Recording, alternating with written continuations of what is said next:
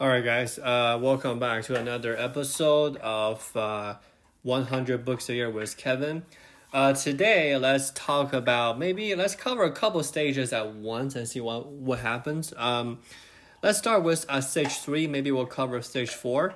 So stage three of the decline is denial of risk and peril. So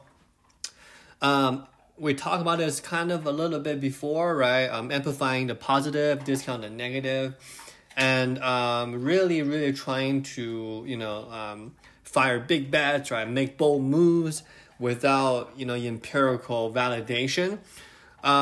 They use this example. I think it's really interesting. I don't own a boat personally, but I guess it's a thing. There's a thing called a water line on the boat. Okay, so if we get hit above the waterline, it's patchable, right? But if we get hit below the waterline, then the boat has to sink, right? Think Titanic in that regard. So being able to withstand the hits and then make sure that you get hit in the right spots is very critical for a good company to bounce back.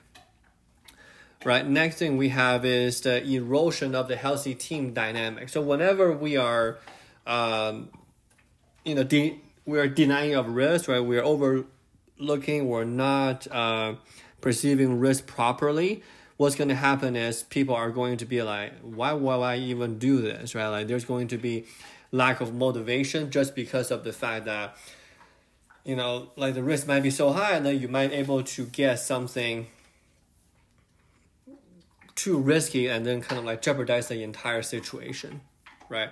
So the quality of the discussion will go down, the amount of discussion will go down, and there's a debate and all that fun stuff, right? Number 4, we have externalizing the blame, right? So this is a classic sign of people that do not accept responsibilities and just not trying to figure out, okay, like what can we do in this particular case, but all they're doing is like shift blame. This is actually what we mean by that, right? Number 5 we have is obsessive organization. So in a sense, no confrontation of the brutal realities, right? The employees are preoccupied with politics, right? Pointing fingers, and that's not really is ideal for this particular scenario, right? And number 6, the detachment phase, right? The empiricist detachment, meaning that the more power that a person have, the more detached they are from their lower rank of the operation, right? It's funny. I was reading this book called Amazon Unbound by Brad Stone. Brilliant book. I highly recommend you guys read it. In there, it's very interesting. It talks about Jeff Bezos did like an Instagram post where he visited a fulfillment center for Amazon, and then like he looked very awkward in there, right? Like people are commenting, yeah, he probably hasn't been to a quote unquote a fulfillment center for years, probably for like a decade, right? So a similar situation happens in that particular example, right? So this is denial of risk and peril, pretty straightforward. Number 4 is called grasping for salvation. So when a company is going downhill, right, when we are a couple stages down, what's going to happen is you kind of feel like, okay, we need to do something bold. We need to just like wing my arms around, just trying to get some traction that way. And that is extremely dangerous, right? So we have a tendency to make very dynamic big moves. Sorry, my dog is barking. And then really trying to find an outside savior or find a quote unquote somebody that's going to come in and save the day, right? In a football term, sort of Hail Mary. And then people panic and people are craving radical change. And then they're just trying to be productive.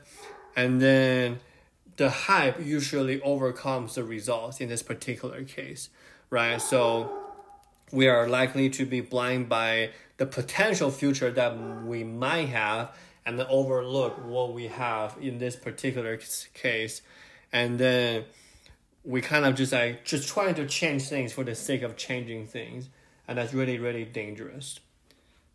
All right, guys, we have one more for us right here. Let's just finish everything today, and then tomorrow we can talk about something else. The fifth stage is capitulation and irrelevance or death, right? Meaning either the founder actually gave up, or they're trying to sell off, or they become irrelevant. BlackBerry comes to mind as an example. Oh, I love BlackBerry. But here's kind of like the final days of the company will look like, right? So the business will spiral downward, and then it's going to be more and more out of control, and then the resources gets eroding, and then the cash tightens, right? That's kind of how a company goes bankrupt. So what can we do about this, right? Because we talked a few days about the 5 stages of decline. Is there any hope for this? Actually, there is, right? So if you catch the decline in stage 1, 2, 3, and 4, it actually makes sense, right? And then if you catch it, the earlier the better. It's kind of like cancer detection. As long as you still have the resources to get out and then to get in front of the cycle of grasping, right? Like if you were to still have resources to recognize it, change it, right? And then it's always, always, always important to get back to the original managing discipline and never give in. And then it's going to be tough. We get it, but never really give up your purpose. And that's how good companies are able to bounce back. First of all, they have good awareness. And second of all, they realize that failure is not so much a physical state as a state of mind, right? Like they can drop the current situation, recalibrate in their mind, and then refocus after that. So success in a sense is falling down, but getting up one more time in the end is the ultimate bounce back strategy, right? So my biggest takeaway from reading this book is that it's all about awareness, right? I remember Gary Vaynerchuk, right, who is a very, very famous social media influencer, I want to say now, maybe like an investor. He was really into that whole NFT stuff a couple weeks ago, but he always talks about this, right? Awareness, right? Know where your company is going, where the situation is, trying to be egoless, and then go from there.